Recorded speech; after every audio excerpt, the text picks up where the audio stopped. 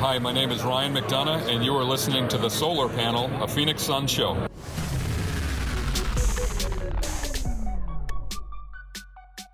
right, and we are here. I feel like it has been a couple of weeks since we have actually gone live here on the Sun Solar Panel, but it has not. We just skipped our Wednesday episode. So thank you so much to everybody who is listening to the podcast, or if you are joining in on YouTube right now. With us today, finally back in all of his round mound glory, Mr. Greg Esposito. The star of the show is here. We can actually have some fun now. Yeah, apparently Tim has erased him and I's pod last Saturday since he says it's been 2 weeks since we've been on air. Thanks, Tim. I just forgot. Well, what I meant is, we missed the Wednesday episode, and as the voice or the face that you just saw talking, Mr. Dave King, managing editor at Bright Side of the Sun. Yeah, how's it going, everybody? I'm back here for my 100,000th week in a row. Thank you very much. Oh yeah, you never miss anything. Never missed any. No. Except most of the Wednesday ones and some of the Saturday ones. No. By the way, Tim, the 1950s housewife that you mugged for those glasses would like them back, all right? Hey, I don't know if you guys know this, but I wear a different pair of glasses on every single episode.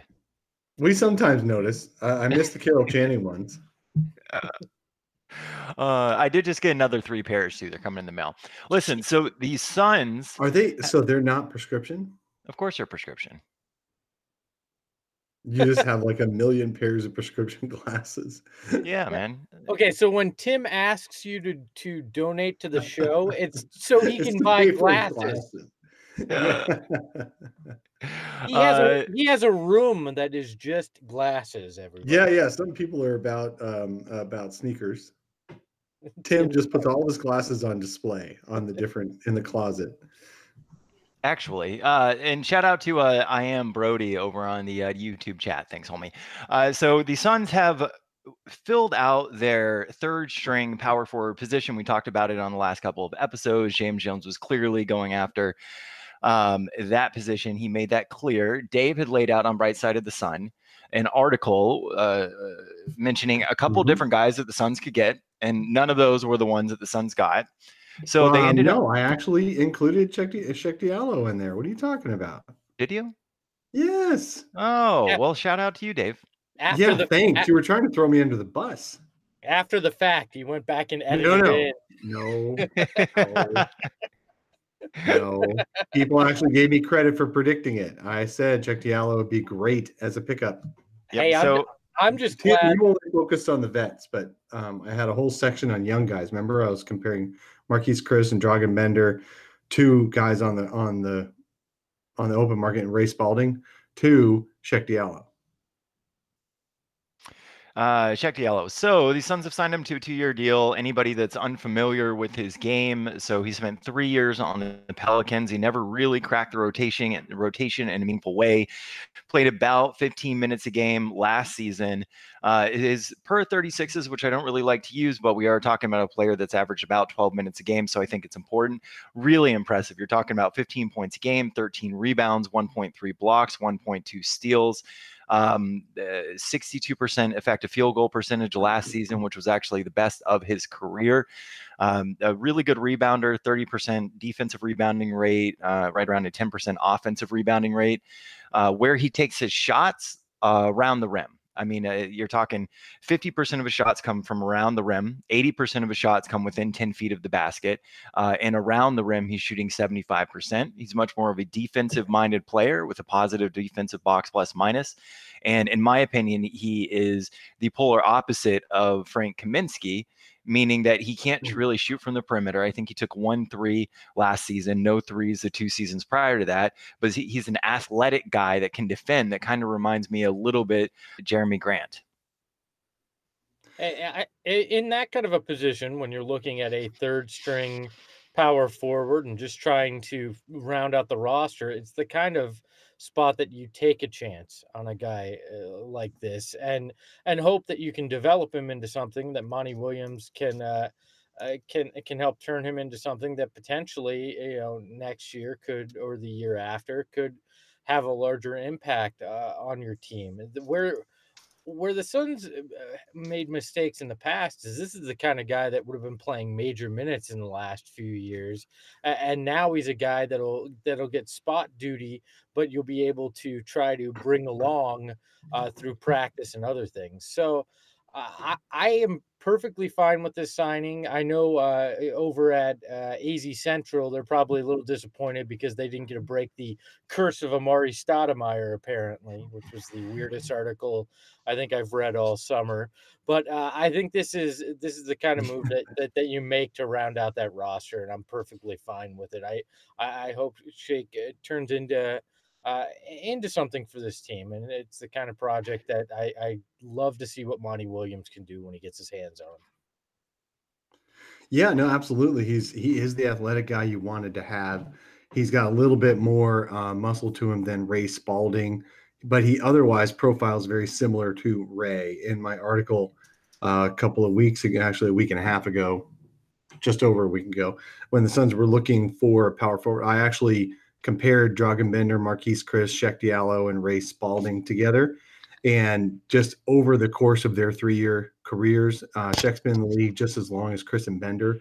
He has been more productive, though he's played a lot less minutes. Yet Dragan Bender and Marquise Chris, we know, were gifted minutes and barely played this past year until it was full tank time. Dragan Bender came out of the closet in the spring and played a lot more minutes. But Cheick's been more productive on a minute-to-minute basis than either of the Suns' top 8 picks from 2016. And he is the only one of these 4 with a contract. Hey, Dragan Bender has a contract in Russia. All right. Okay. So let's. I mean, as long as you guys want to talk about Dragan Bender for a minute, yes, he's agreed to a verbal contract, and while it is Russia, they are the EuroLeague champions. Hey. Yeah, he's still waiting for an NBA team to say, please come play with us. And no NBA teams have done that. Although it does appear that Cleveland's at least thinking about Bender. The Cleveland is the team that Marquise Chris ended up with. And now Marquise Chris is still a free agent waiting for a contract as well. Ray Spalding, we'll get back to him. I was hoping he'd come back with the Suns, but I don't think it's happening based on other signings they made in the past week. But I'll let Tim tell us when to talk about that. Russia and Cleveland are your 2 options. I'm not sure. They both sound miserable most of the basketball season.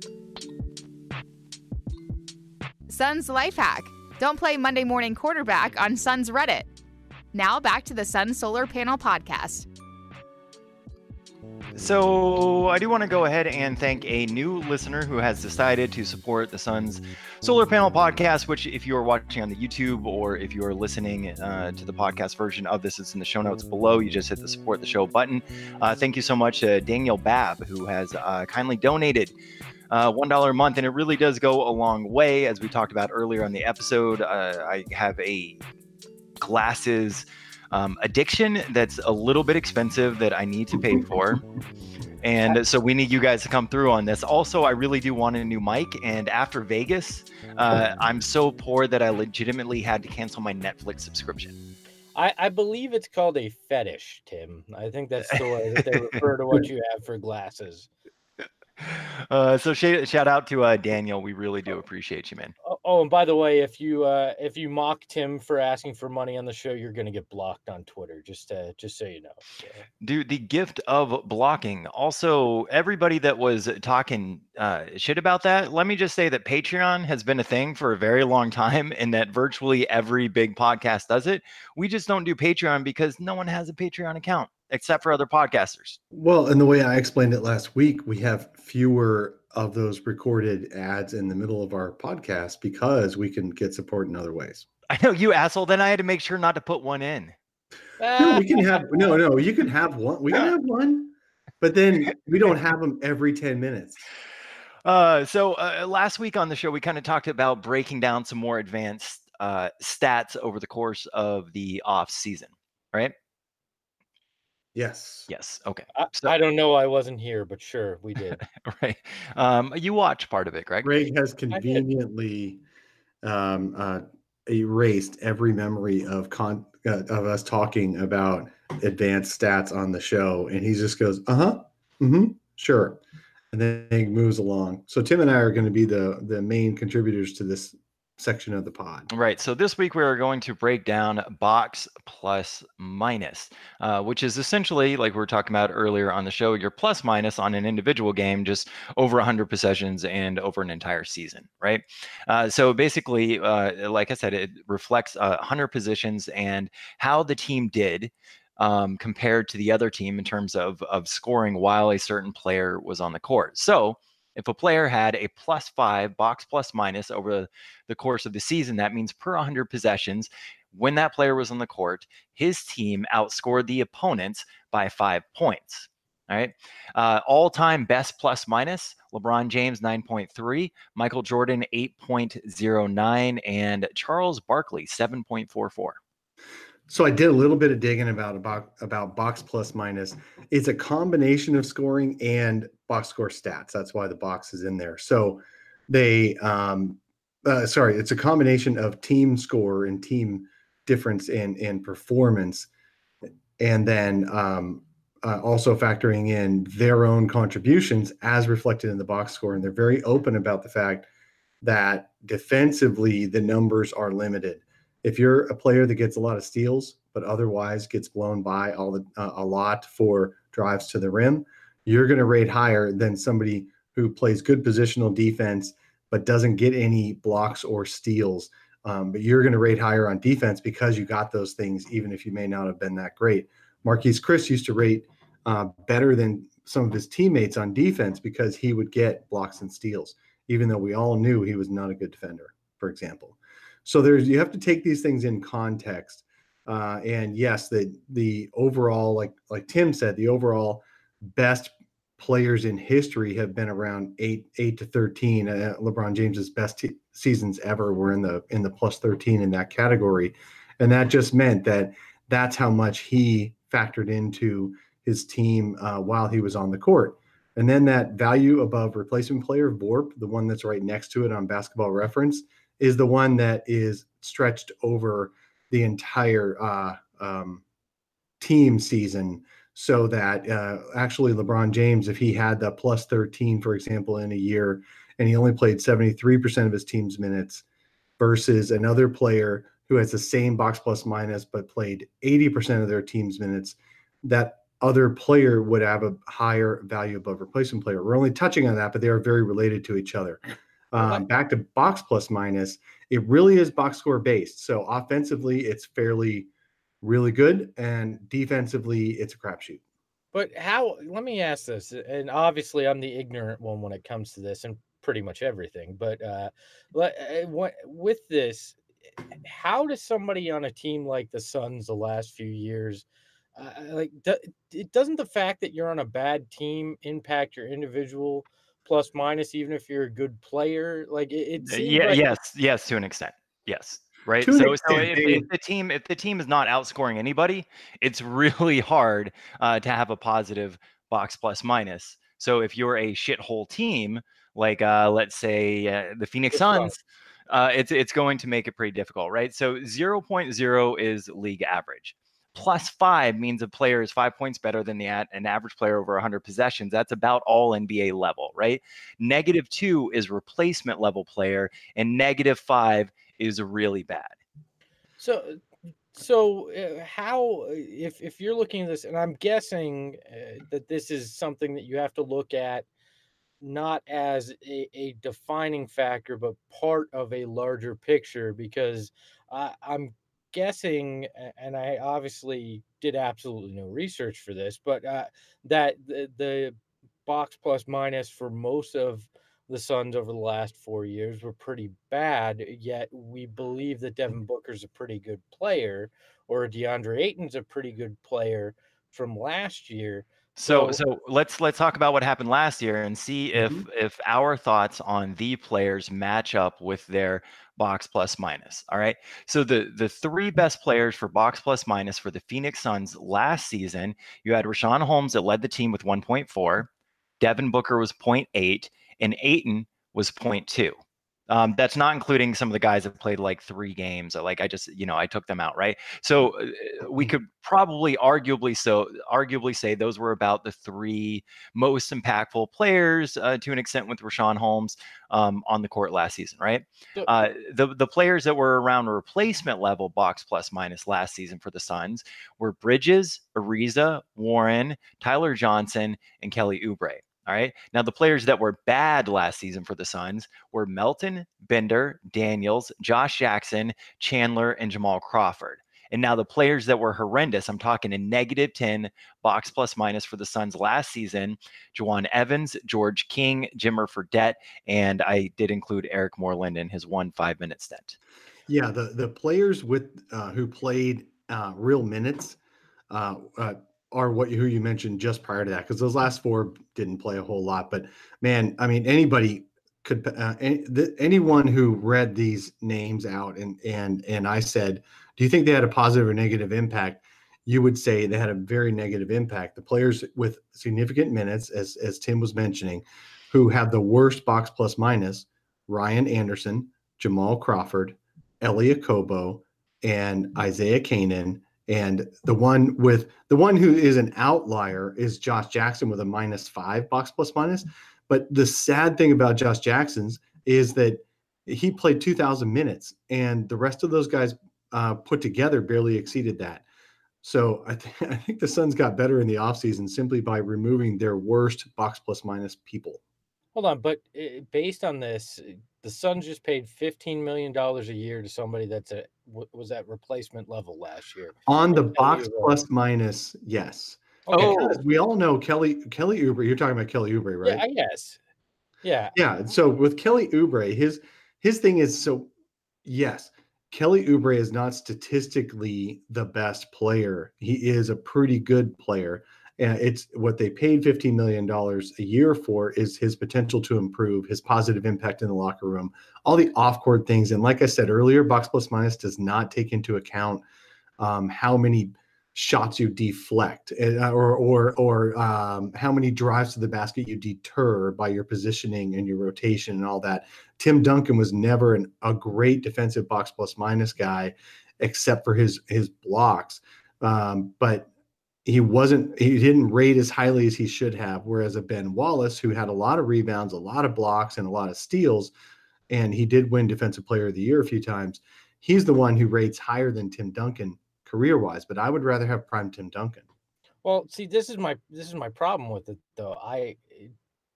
Everybody watched Kelly Oubre on the court, right? We all know the impact that he had. And yet this advanced metric is saying that he was somebody that should have been replaced based on his impact on the floor. You look at it, DeAndre Ayton is barely an average NBA player, and Devin Booker's pretty much in the same boat. And it's trying to tell me Richaun Holmes was the most impactful guy on the team. And I get it. You can argue the impact when he came on the court, but this is why it seems so flawed to me. And obviously, I'm coming from skeptical point of view. Right? I jokingly crap on advanced metrics, but I get it because I use a lot of analytics in my day job, but to me, it just seems very flawed in the way that this looks. This seems like a very surface level way to look at the way somebody impacts a game. Now it's probably slightly better than just looking at the box score in general, but to me it's tough. That, or we are such homers that we have bought into a lot of these guys and they are just average NBA players. Well, let me just really quick. I pulled up a just about 500 team Sacramento Kings, because you mentioned earlier, Greg, that these stats are being dragged down by how bad the Suns were. And that's true. Not to the extreme extent you might think, but it is true. The Sacramento Kings were 39-43 last year. Their range of box plus minuses is very similar to the Suns, actually, not that dissimilar. They only have 5 players who are above 0 on their box plus minus list. Those happen to be high minutes players. Willie Cauley-Stein, Nemanja Bjelica, Buddy Hield, and De'Aaron Fox. and Corey Brewer actually in his limited time with the team toward the end of the year, all had positive box plus minuses for an almost 500 team, but the rest of their guys were kind of bad, below zero. So box plus minus tries to regress back to the mean. Most NBA players are going to be right around zero. So replacement player is kind of a high bar to set. And then if you look at Denver was the number 1 seed or number 2 seed in the West, and they were number 1 for a lot of the year. They only had 5 players with a positive box plus minus as well, an above zero net box plus minus. Theirs were Nikola Jokic, who rivals, actually his is at 9.5 and rivals some of the better seasons in history. Mason Plumlee, Paul Millsap, Monty Morris, and Jamal Murray. Everybody else in there was a negative. So the box plus minus really does level everything out and takes out a lot of extremes. So that's why you see any team has very few positive box plus minus guys.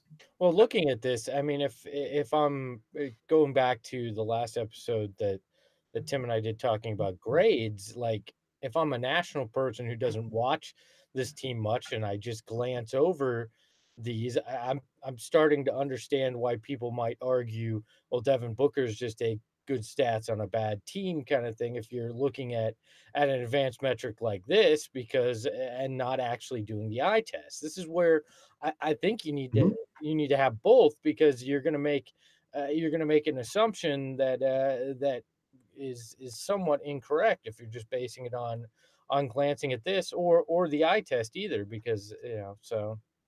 Well, I would say too with advanced stats, and we're going to go over a lot of them, but there's not just one that really says the value of a player.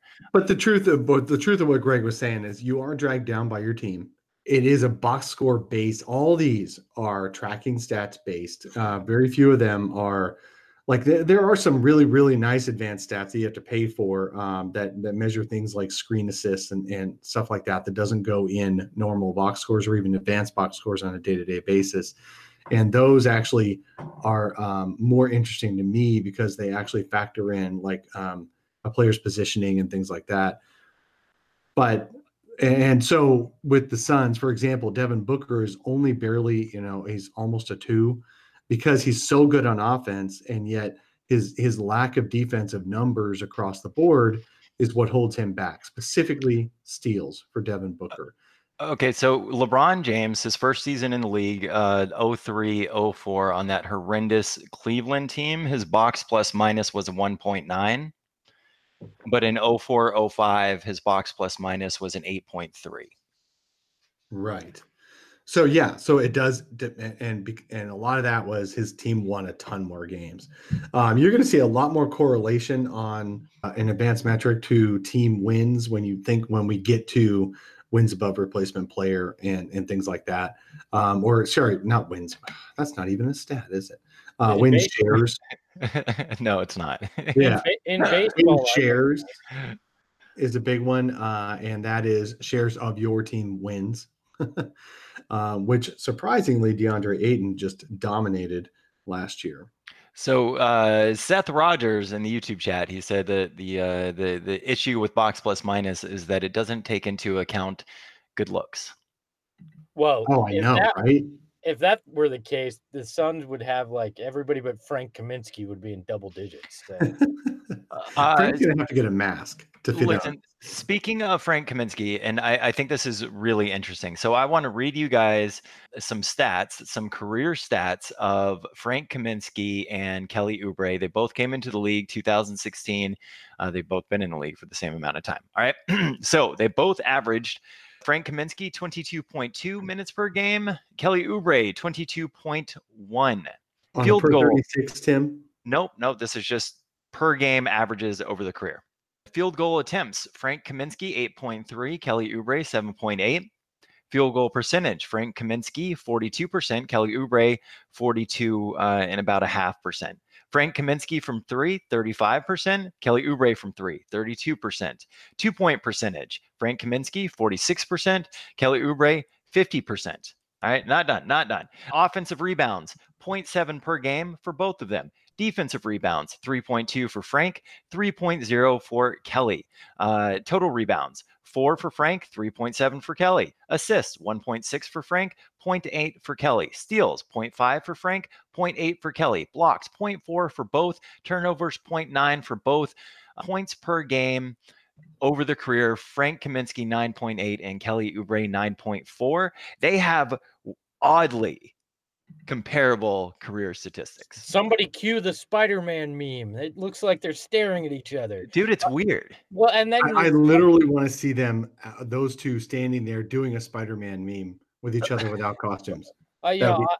honestly, you just paid a tax for good looks, like we talked about. Kelly Oubre getting 15 million, Frank getting 5 this year. So I actually think Frank Kaminsky is the dumb, ugly forward friend on this team, the Duff, right?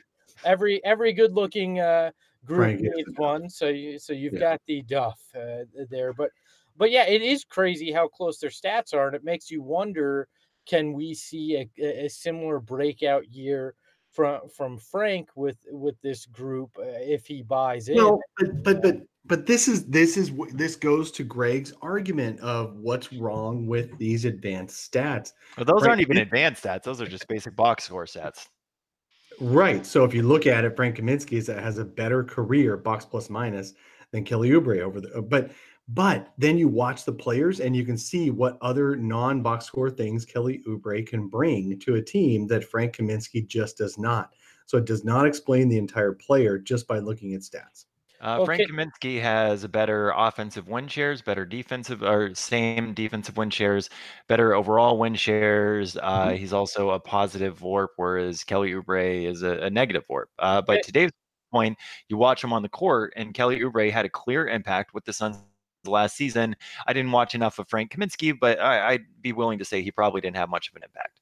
Well, can you give me an idea here of the box plus minus for Frank Kaminsky last year compared to Kelly Oubre's? Because I get it, career-wise overall, when you're looking at it, they have very similar stats. But we all know that Kelly Oubre didn't fully reach what he's getting paid 15 million for until last year, and really his time with the Suns. So I get that in a glance you go, oh wow, these stats are very similar, but in a vacuum of last year, that really is what you're basing what somebody gets paid off of, and what their next job is going to be. The what have you done for me lately? How close are they there? So the 1 year, actually, Frank is better than Kelly. Really? On the box plus minus, yeah. See, that's interesting to me. Now, when to Tim's point, so last year alone, Frank Kaminsky, and I know Tim wanted to jump in, but this time I'm going to. Last year alone, Frank Kaminsky had a higher on the advanced stats, PER, which is player efficiency rating, which is based on stuff in the box score, a higher true shooting percentage, a higher 3-point attempt rate, a higher free throw rate, a better rebound percent, as we would guess, better assist percent, which we would not guess. Let's see, his usage was just slightly lower than Kelly Oubre in the minutes he's on the court, but he had fewer win shares because he only played about a third of the minutes that Kelly Oubre did. And win shares is your own personal impact based on your minutes, so you're not going to have as many if you don't play as many minutes. But he had a better box plus minus, and he had a better value over replacement player, which translates the BPM into an overall stat. Okay, well, let me ask this. Does that mean that as Suns fans, we just fell in love with the player that because he wants to be here, and Kelly Oubre? No, this is where eye test comes in. Kelly Oubre has more of an impact on the game, especially when he was playing with the Suns. He had more of an impact on the game than Frank Kaminsky will, because of things that are not tracked in the box score. And I'm not saying Kelly Oubre is a savant on every play. I'm not saying he's focused on every play, but he has the ability to make a big difference in winning ways that Frank Kaminsky just doesn't, unless he's making a bunch of threes. But and I'm not saying specifically just is Frank Kaminsky better than Kelly Oubre. I'm just asking in general. Did we the general Suns fans, and even somewhat Suns front office, fall in love with Kelly Oubre because we trusted the eye test too much when the advanced stats and the stats overall don't really sit there to support it. Well, Kelly Oubre in his last 15 games with the Suns, he averaged 20 points a game, 2 steals, 2 assists, almost 6 rebounds, almost a block per game. Game score 14.7. So that's one thing that it's not really taking into account here, which is, sort of the same thing that. So D'Angelo Russell had a great second half of last year, and that's essentially what caused his max contract. Kelly Oubre, to that same extent, had a great second half of the season. And so, that's part of what you're looking at, not just the 3-year career average of the player. No, I get it. I just it just made me wonder because obviously I'm not somebody that's staring deep into these advanced metrics on a regular basis, but I now understand a little bit more why national guys, like I said, if they're just looking at advanced metrics as their main barometer, would be skeptical of some of the signings. Like, do you have okay? I know I'm extending this way too long and asking far too many questions about this, but where did Ricky Rubio? Where is Ricky Rubio ranked in box plus minus career wise or last year? Because again, this is another guy that, and I know we're basing it on one small advanced metric, but I'm guessing this is another guy where that number is going to say not a $17 million a year kind of player. Which is where we're getting some of this blowback as well. Ricky Rubio, over the course of his career, is a positive 1.2. Last year, he was 0.0, which again would put him at league average. The year before, he was a 1.7. The year before that, a 0.8. The year before that, a 1.9. Okay, so most of those years he would have been the best player on the Suns last year. But I get it though now. I mean, right. The sniff test with the top level advanced metrics just say there's a bunch of maybe average guys on this team that you added, maybe slightly below average based on career numbers. So those Fs. Well, we also said, well, you also said, though, and I completely agree with you, that Ricky Rubio is between a top 12 and a top 15 point guard in the league. So him being somewhat above average in terms of box plus minus, as well as the amount of money he's getting paid, puts him actually more on the lower end of starting caliber point guards, is about right, no? Yeah, well, and honestly, like we've talked about, the Suns paid a tax to get some of these guys because they were so bad. Ricky Rubio asked for more money because you had to convince him you were serious about wanting to win in Phoenix, where he could have gone elsewhere for probably less and more what people think his actual value is. But you had to pay a tax to get a guy like that. You overpaid Kelly Oubre slightly. You acknowledge these things. So again, if you're looking at it in a vacuum based on advanced metrics, the Suns had a crappy offseason. If you're looking at it in totality, they didn't. Greg, I don't think we actually had a chance to ask you because I think that it was just Dave and I on the last episode, the Oubre contract. Did you have a chance to give your feelings on that 2 years, 30 million combined? I didn't. I actually think it was a brilliant move by both sides. They both compromised. The Suns probably gave him a little bit more than they wanted in terms of money, but they get 2 years. And Kelly Oubre probably took fewer years, but got closer to the money that he wanted. And that's the kind of situation that I think was best for both. The Suns now get to sit there and take 2 years to really figure out, is Kelly Oubre the guy that you think he is, and do you want to invest big money in long term? That's good. And then Kelly Oubre gets to take that money, bet on himself a bit, and get back into unrestricted free agency and maximize his earning potential if he plays the way that he's supposed to. So I think that's a very, very good move for the Suns. You know what's a very, very good move for you guys? Head over to sunshirts.com. Check out some of the great tees that we've designed. There will be, I heard rumors, a new Frank and Baines t-shirt. that I need that one. I coming have up, to buy that one. right? I need it. And I feel like we now need a Duff shirt with Frank Kaminsky on it. So there'll be some new designs coming up on sunshirts.com. If you guys have some ideas, you know what, whatever it takes to get you to spend a few shekels over there and wear some cool merch, head over sunshirts.com. We know there are roughly 40 Suns podcasts to choose from. Thank you for listening to the Sun Solar Panel podcast. Okay, so we were prepping for the show, and we wanted to talk a bit about James Jones' comments on team building, given some of the grades that, like Greg talked about, and some of the reaction around the league about whether or not he did a pretty good job. Dave on Bright Side of the Sun wrote an excellent article where he summed up a lot of the comments, and I think a lot of them were really interesting. Dave, take it away. All right. Yes. So I collected them from two different places. One was from the press conference introducing Kelly Oubre, and then another source was Arizonasports.com when 98.7 FM interviewed James Jones later that day about the team building. He went on on one of the afternoon shows and talked about what he did over the summer with changing over the roster. So those are the two sources for these quotes, but I consolidated them into a single Brightside post that was published on Wednesday. Well, I thought his comments were very interesting. They were not unexpected. Like we've been talking about since the Suns have made these trades. They weren't out to win the transaction game.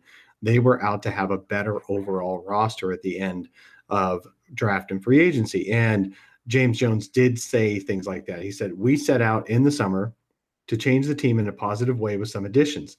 With those additions came some subtractions. We added the positions of need for us, point guard and power forward. We added positional depth, and we kept our core guys intact.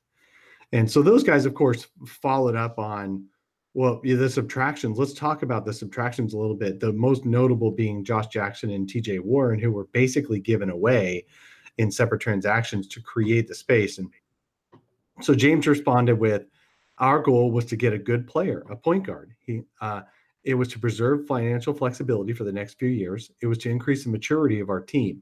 If you look at that, Josh is a great talent, but he's a young guy. If you look at TJ is at a different place in his career.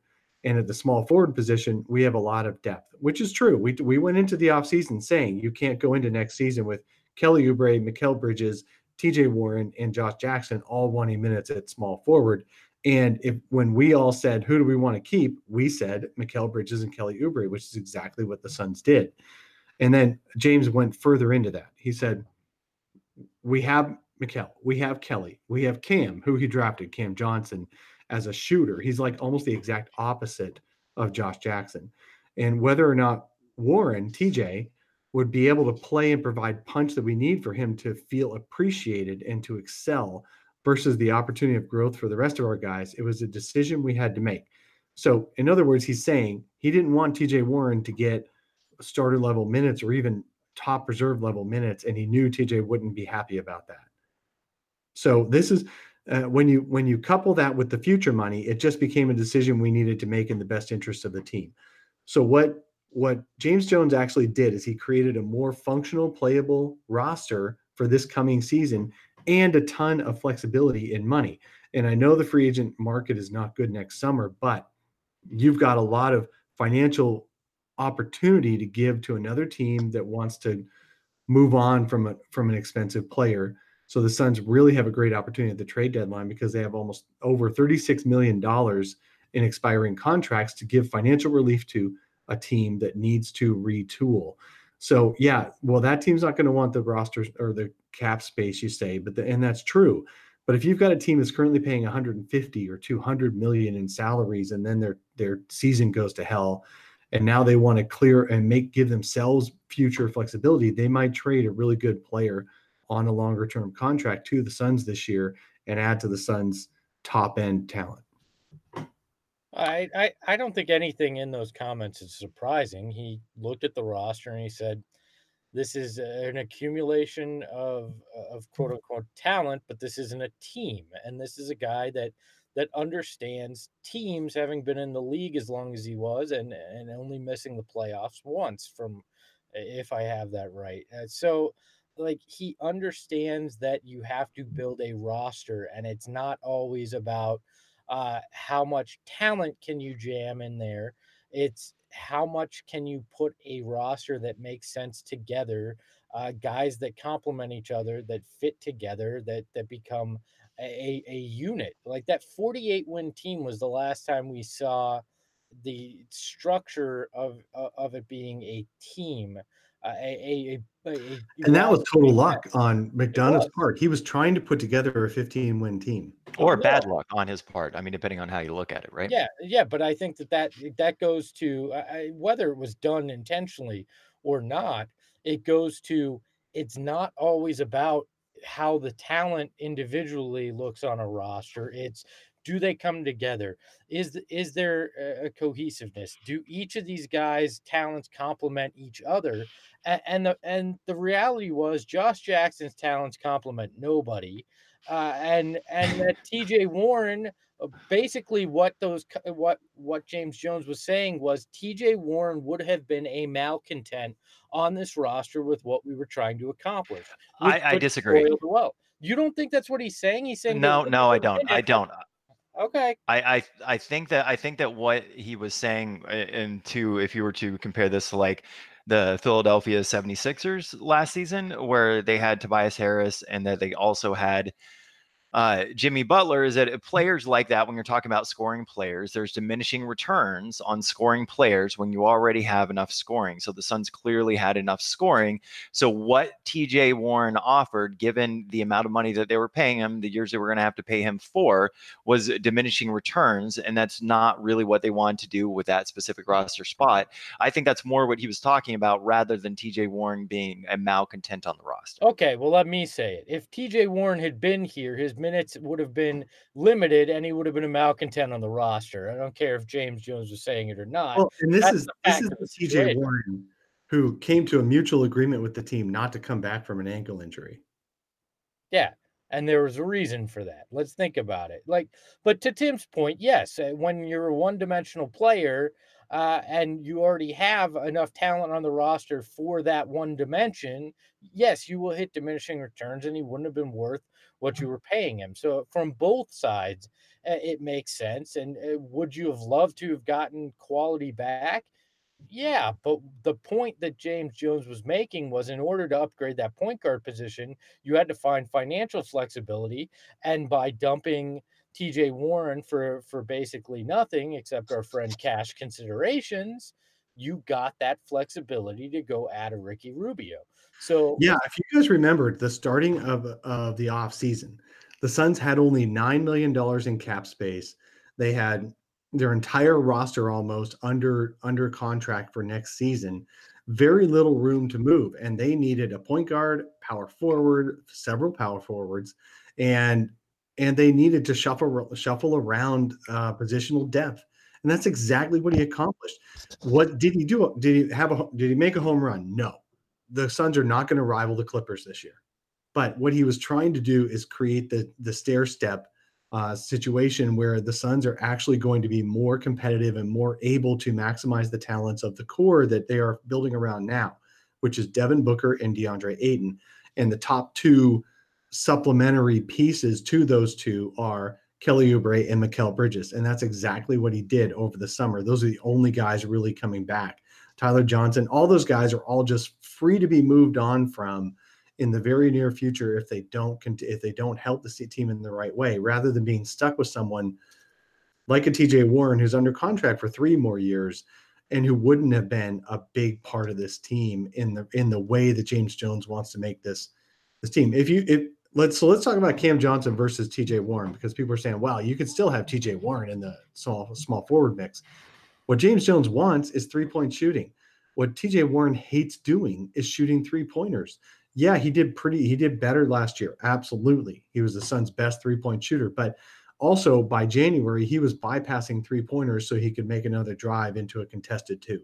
So he is not an ideal player to create space and give DeAndre Ayton space to work. Now you have a competent point guard in Ricky Rubio. You have competent power forward folks. I mean, we haven't even talked about Dario Saric very much. I can't believe we haven't, because that's probably the best power forward we've actually had since Markieff Morris for sure, and possibly since Amari Stoudemire. I think too with TJ Warren, his style of three-point shooting wasn't what James Jones wanted to do. So James Jones and Monty Williams, I think to an extent, what they wanted their three-point shooters is a guy that's going to be off the ball, is going to run through off-ball screens and pull up for a three really quickly. Whereas TJ Warren is much more of a stand in one spot, and if the player with the ball has dragged the defense in to kick it out, and then he'll shoot. Yeah, it's a good point. His were catch and shoots. If he had any defender in his space, he was going to drive rather than get a high release and get the ball off anyway. Absolutely right, Tim. And Cam Johnson fits that bill. Right, he does very well. Very well. And to the offseason move point, when you look at it, I think the way this probably works internally is James Jones said, here's what I need to accomplish. And Trevor Buckstein looks around, figures it out, and goes, this is how we're going to be able to accomplish it. And likely the only way we're going to be able to accomplish it and make it work financially. And the reality is, if you look at the TJ Warren move in a vacuum, the Josh Jackson move in a vacuum, you go, what the hell? But then when you look at it in terms of the flexibility that you gained with that, the players that you add, you go, okay, I understand the larger point of this. And people freaking out about asset management, I get it. Is it ideal to give up second round draft picks to have to move on from guys or give up a future asset in the Milwaukee pick? No, it's not ideal, but the chance that you're going to hit on those second round picks are slim to none, and you had to do something to get you in a position to improve. So that's what they did, and it's real easy to acquire second round picks or get another what's likely mid to end first round pick by trading some of these guys that are flexible assets. I mean, it would not shock me if Tyler Johnson gets flipped around the deadline for some of those assets that you gave up if you can't find a long-term piece, like or if Sarge isn't the guy that you want long-term, he's another guy that could get flipped, or a Baines. Like, there's opportunity to replenish those assets with some of the guys you acquired as well. So at least there's flexibility here. And I think the blueprint here is trading some of those one year guys potentially for a power forward that's your long-term option if Sarge doesn't prove to be that guy. And if that doesn't wind up materializing, you get something for some of those assets at the trade deadline if you're far out of the picture for the playoffs, which we expect, and you go into next offseason with flexibility to add people or add more one-year deals that then put you in a position to be a player in 2021. Well, in fact, even Kelly Oubre, by signing only for 2 years, he is now a very easily tradable piece for an even better small forward out there. If the Suns have an opportunity to get that, you can swap and give the other team financial flexibility for that summer of 2021 that people are going to be shooting for. The Suns have to know right now they're not a big player on the free agent market for the very best players, and they're not even really a big player in the trade market for the very best players right now. Well, part of that too is that all of the best small forwards, their contracts all expire at the same time. So, to your point about being able to possibly include Kelly Oubre in a trade for a better small forward, like, I can't really think off the top of my head of a small forward that's better than Kelly Oubre that's on a longer term deal than that as well. As Evan Sidery pointed out too, and something that Greg was talking about a little bit earlier, the Suns have about $36 million in expiring contracts this season, which could be pretty beneficial. I also wonder, if you look at next year's free agency market, we understand it's limited, right? But Buddy Hield. There's another big name that would fill your power forward void in Draymond Green as well, that I kind of wonder, do they want to test the waters there too? There's all sorts of interesting things that could happen, and you now have the flexibility to do those things, where TJ Warren and Josh Jackson obviously weren't desirable assets. I'm betting the cap relief that you get from Tyler Johnson being a one-year deal, or the money that's going to come off the books after this year, all are positives for this team. So yeah, you took a negative in dealing some guys so you could reach a positive eventually. And sometimes that's just the way transactions work in life and in sports in particular. It's everyone keeps talking about like the Suns trading for Aaron Gordon. Look, man, the Magic just made the playoffs for like the first time I think since Dwight. They ain't trading Aaron Gordon, Yeah, at least but anytime what if soon. the Like they Magic want him. what if the Magic come out like a dud in the first 3 months? By Christmas, they're under 500. I mean, they Well, could. I don't know. It is a declining contract, which, in theory helps with trades, also helps the team with the future flexibility, putting better players around them. I just, when you're trying to target essentially a team's best player, like unless you're a really bad team, like we're probably going to see with the Wizards and Bradley Beal, I don't think a lot of those teams, like if someone was to try and get Devin Booker from the Suns would just be like, nah, fuck you. Like there's virtually no player that could be offered that the Suns would be willing to give up Devin Booker for.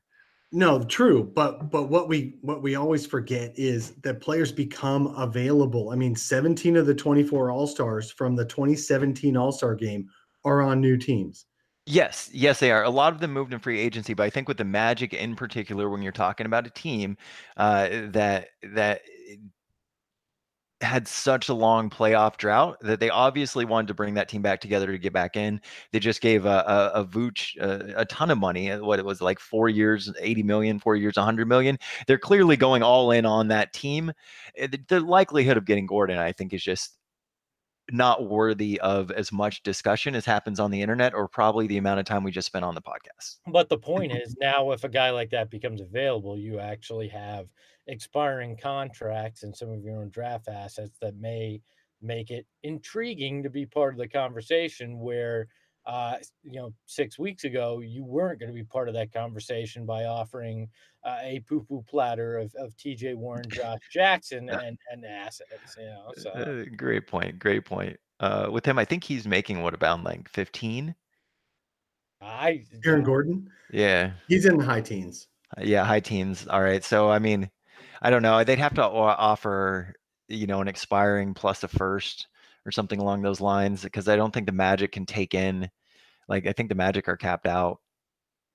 Right. So, I mean, but he's just one example. And you're right, Tim, he may not become available, but there are other teams with other players who will become available, and they'll want some relief in their future cap structures, and the Suns can provide that. That's Wiggins. They could go get Wiggins. Oh my God. Wiggins is not the kind of player James Jones wants, thank God. Look at the players James Jones acquired this year, and Andrew Wiggins does not fit that profile. To be fair, Wiggins isn't the type of player that 2019 want on their roster. So Ryan McDonough might have actually acquired him though, because he has great potential. So coming up we haven't figured out the exact date, but we're really excited about it. This is an idea that Greg had to do with putting Ryan McDonough on trial. Greg, do you want to preview the episode that we're going to do over the next month or so? Yes, we're going to have a courtroom style battle where I'm going to play the defense attorney for Ryan McDonough. Surprise, surprise. Tim will play the judge, because Tim's used to just sitting there and listening to Dave and I babble. And Dave and I will actually present our case, as Dave will be the prosecutor, and we'll try to figure out who really killed the Phoenix Suns. So on that note, we'll go ahead. We'll end the episode. If you're still watching on the YouTube, do us a favor. Hit that thumbs up button. It really does help with the algorithms. If you guys want to support the show, there's a support the show button on the YouTube, as well as the podcast version. If you want to get a shirt, sunshirts.com. And then, guys, are we actually doing a Wednesday episode? Yes, we're going to do my all-man crush team. Yeah. All man crush. All bromance crush team. There for that. And I'm thinking that I may get a special somebody to read my starting lineup for me. Actually, I got 2 ideas of people who could do it now. My all-man crush team. So that'll be fun, because this will be all-time Suns team that you've had the biggest man crushes on by position. Individual guys that I just irrationally love from the Suns. It was suggested by a listener. Is Sox Perry your point guard? No, I was not a big Sox guy as much as everybody else. You will enjoy this team, and it's the summer, so at least we're not doing the Mount Rushmore of Suns, right? I'm gonna give Well, you- we will do that probably at some point. No, we won't. I'm going to do the old man crush team. Great suggestion out there on Suns Twitter. We're gonna have a little fun with it on Wednesday. All right. Well, we will see everybody back 7 o'clock on the YouTube, or the podcast will get uploaded later this Wednesday, 7 p.m. Arizona time. Thanks so much for joining in.